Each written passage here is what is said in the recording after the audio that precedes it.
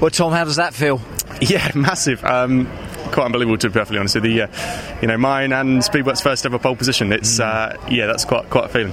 I think we all felt it was coming, though, Tom. What you put in last year and how the car has been performing, but to pick it up here at Brands' first race meeting of the season, weekend of the season, that's a great result. Yeah, superb. And I don't think we could have got off to much of a better start. We so far, both free practices we had some decent pace, and obviously then in qualifying we had some really strong pace. So, and I saw the first ever person in the 47s in a touring car around here, which is quite cool, considering I'm a bit of a history geek for touring cars. It really was the icing on the cake, wasn't it, after a good day, as you've just mentioned? Yeah, absolutely. And I was sat in the car waiting to go, and had a little look around, and you could see that it was starting to become a little bit overcast, and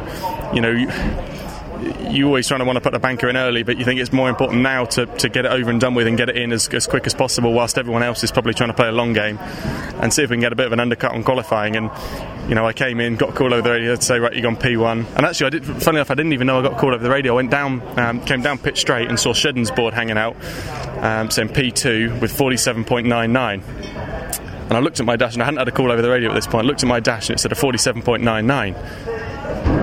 That's got to be me then, surely. And I literally just got to the bottom of paddock, got a call over the radio to say, yeah, you're P1 at the minute. It's an incredible time, isn't it, Tom, when you look at it? But it again shows the progression of these cars and what this championship is going to be like this and how competitive it's going to be. Yeah, absolutely. When you think that last year's time was like a 48.2, 48.3, I think it might have even been higher than that, might even have been a 4. To be that far under it, I think is testament to the job RML have done to produce these parts that are clearly making the cars faster.